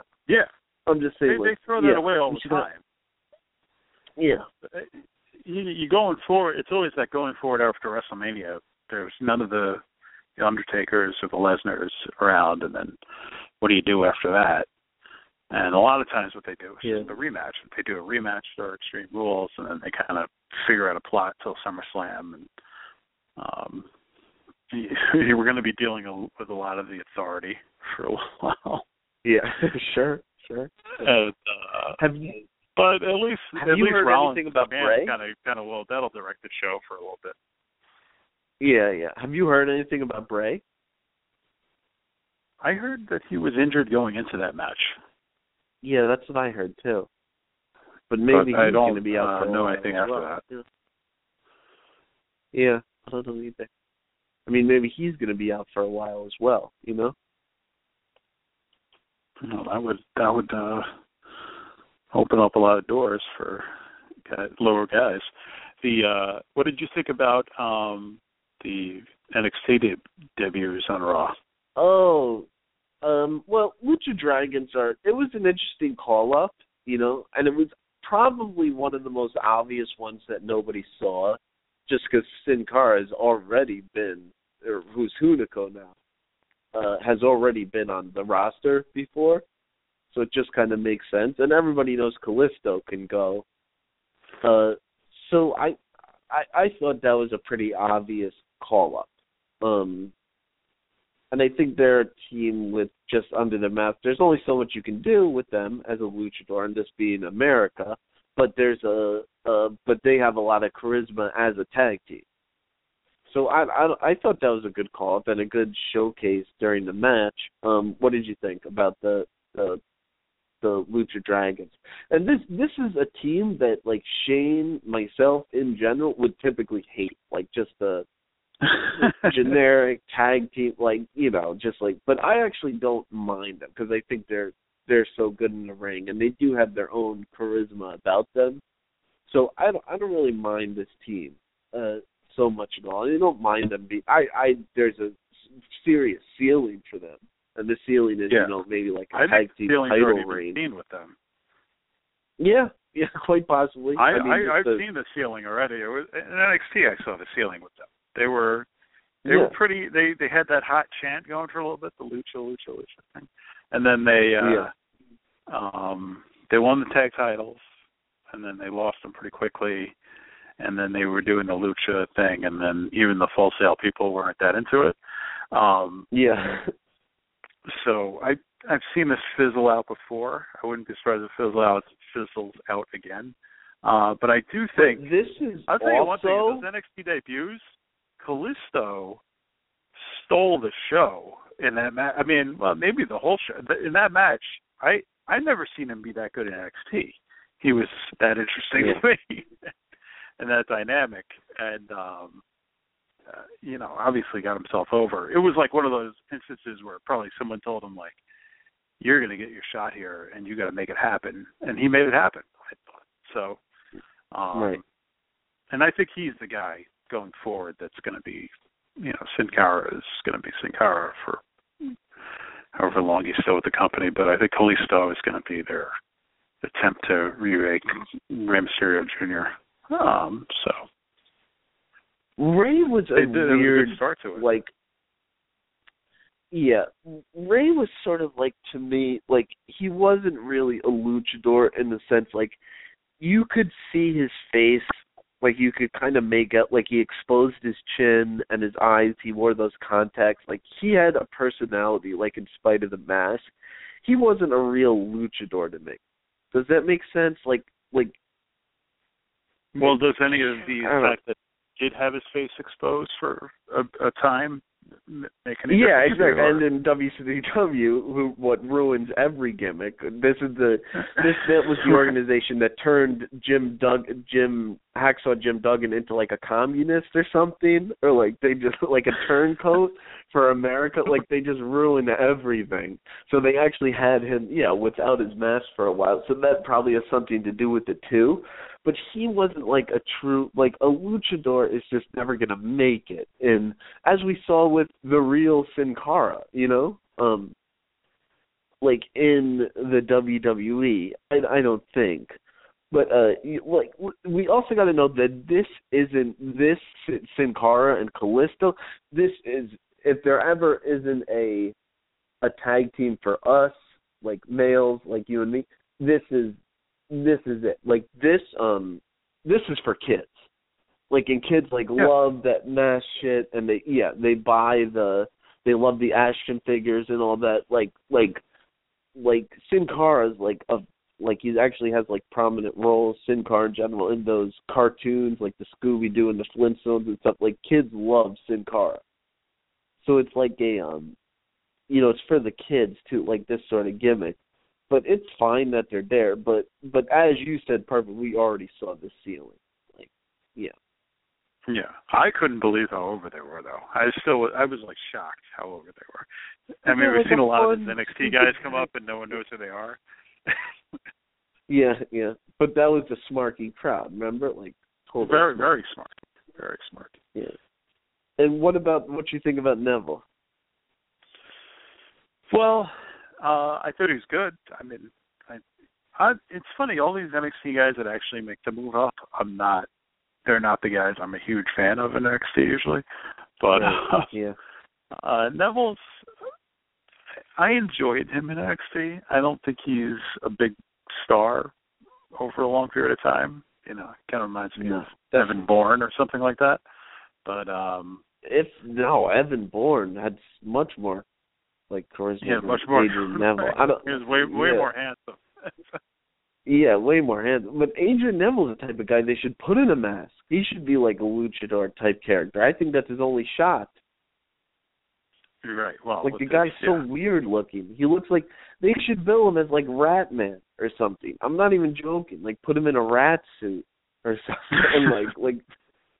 Like they got to do something. He's very unsightly. He's like an eyesore, like an Arby's on the side of the road or something. Like you can't even look at him. Am I being too harsh? Like I think he's like really weird looking. He's an awful looking man. I would agree with that. So why is he on like TV like this? That's what I don't get. I guess people, you could get by the face with all the high flying stuff and all that, but they tried that before so many times. They know that fails. Like, right. Well, it's kind of like I've also seen that. It's so unfair to even ask me sometimes because I'm such an NXT mark. Like I have enjoyed a lot of his matches in NXT, and I don't want to kill him, but yeah, I know what you're saying. I obviously know what you're saying. I mean, his face, yeah, not great. What's he gonna do in WWE? Tell me what. Tell me what his story is, though. What's his storyline in WWE? What's he gonna do?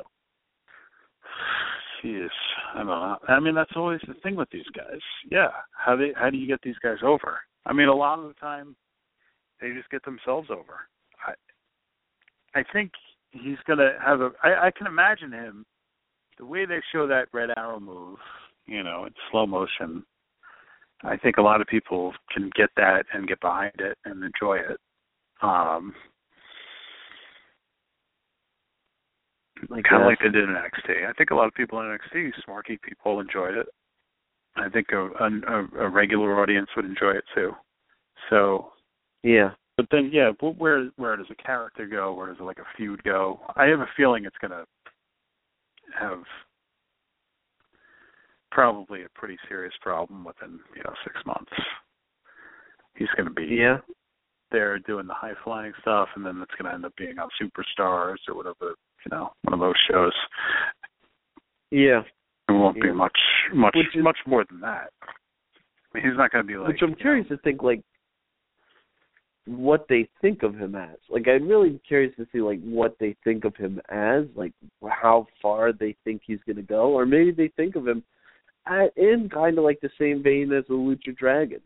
They're going to be serviceable for shows like Superstars and Main Event and all that stuff. But I mean, they don't see him as they'll probably think that for now, and then can they get themselves over in some other way, and they'll leave it up to them. I think is what's going to happen.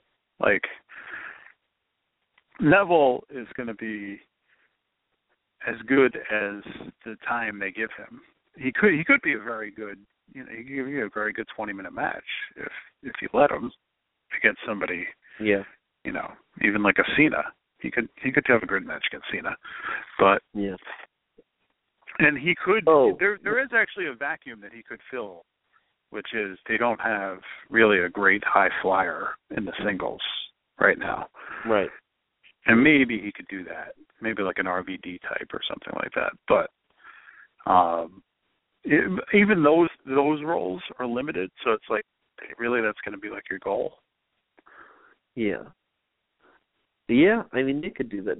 I see Finn Balor sort of fitting into that role much easier, obviously. Well, Finn Balor kind of fitting into any role, but I just see him as being that RVD sort of successor. It's giving him a lot of credit because, I don't think there's another RVD out there ever. Just what he could do in the ring, mixing those,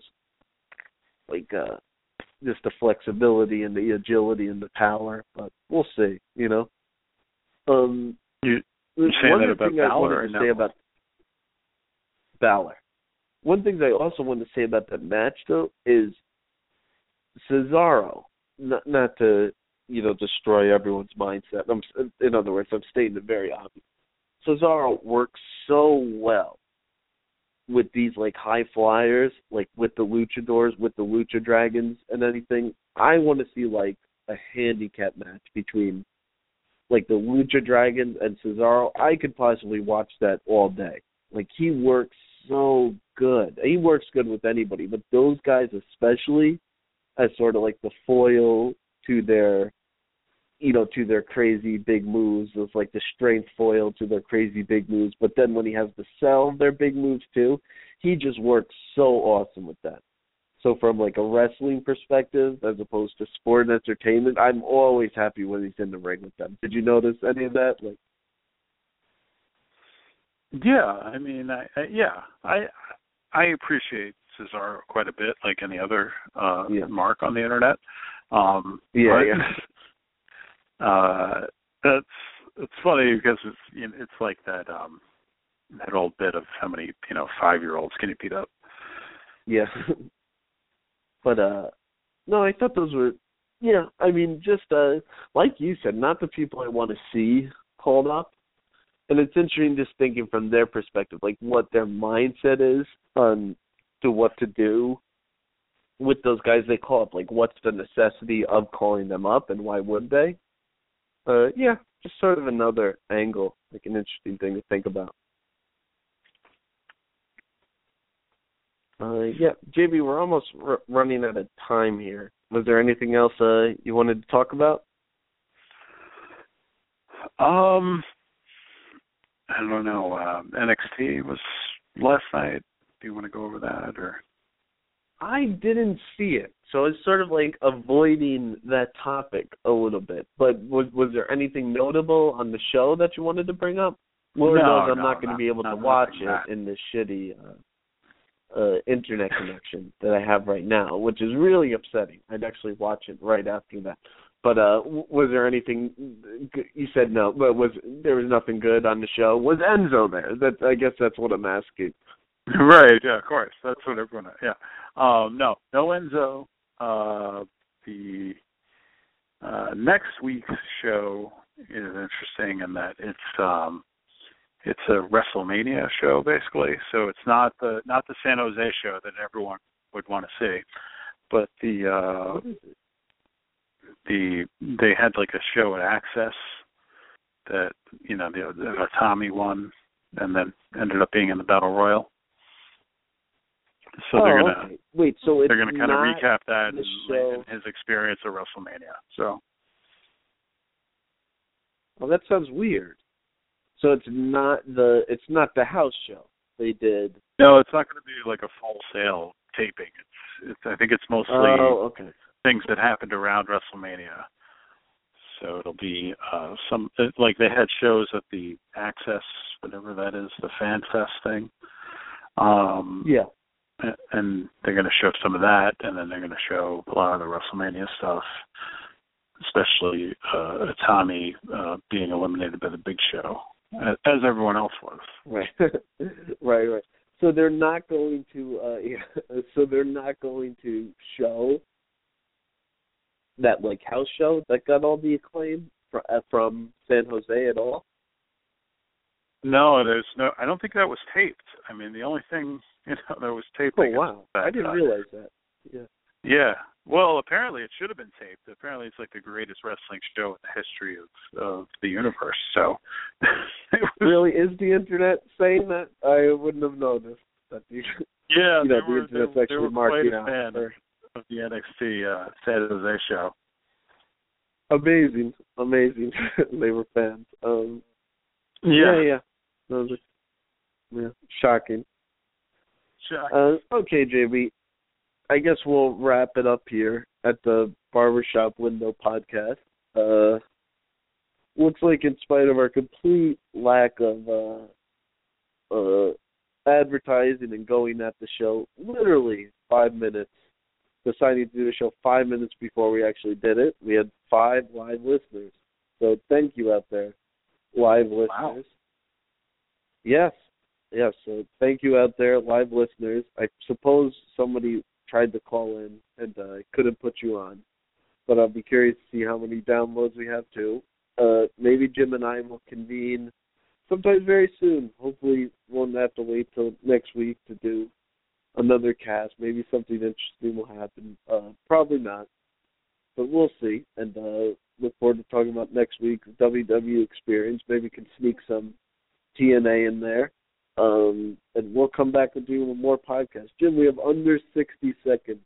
Adoring audience. Is there time for TNA talk?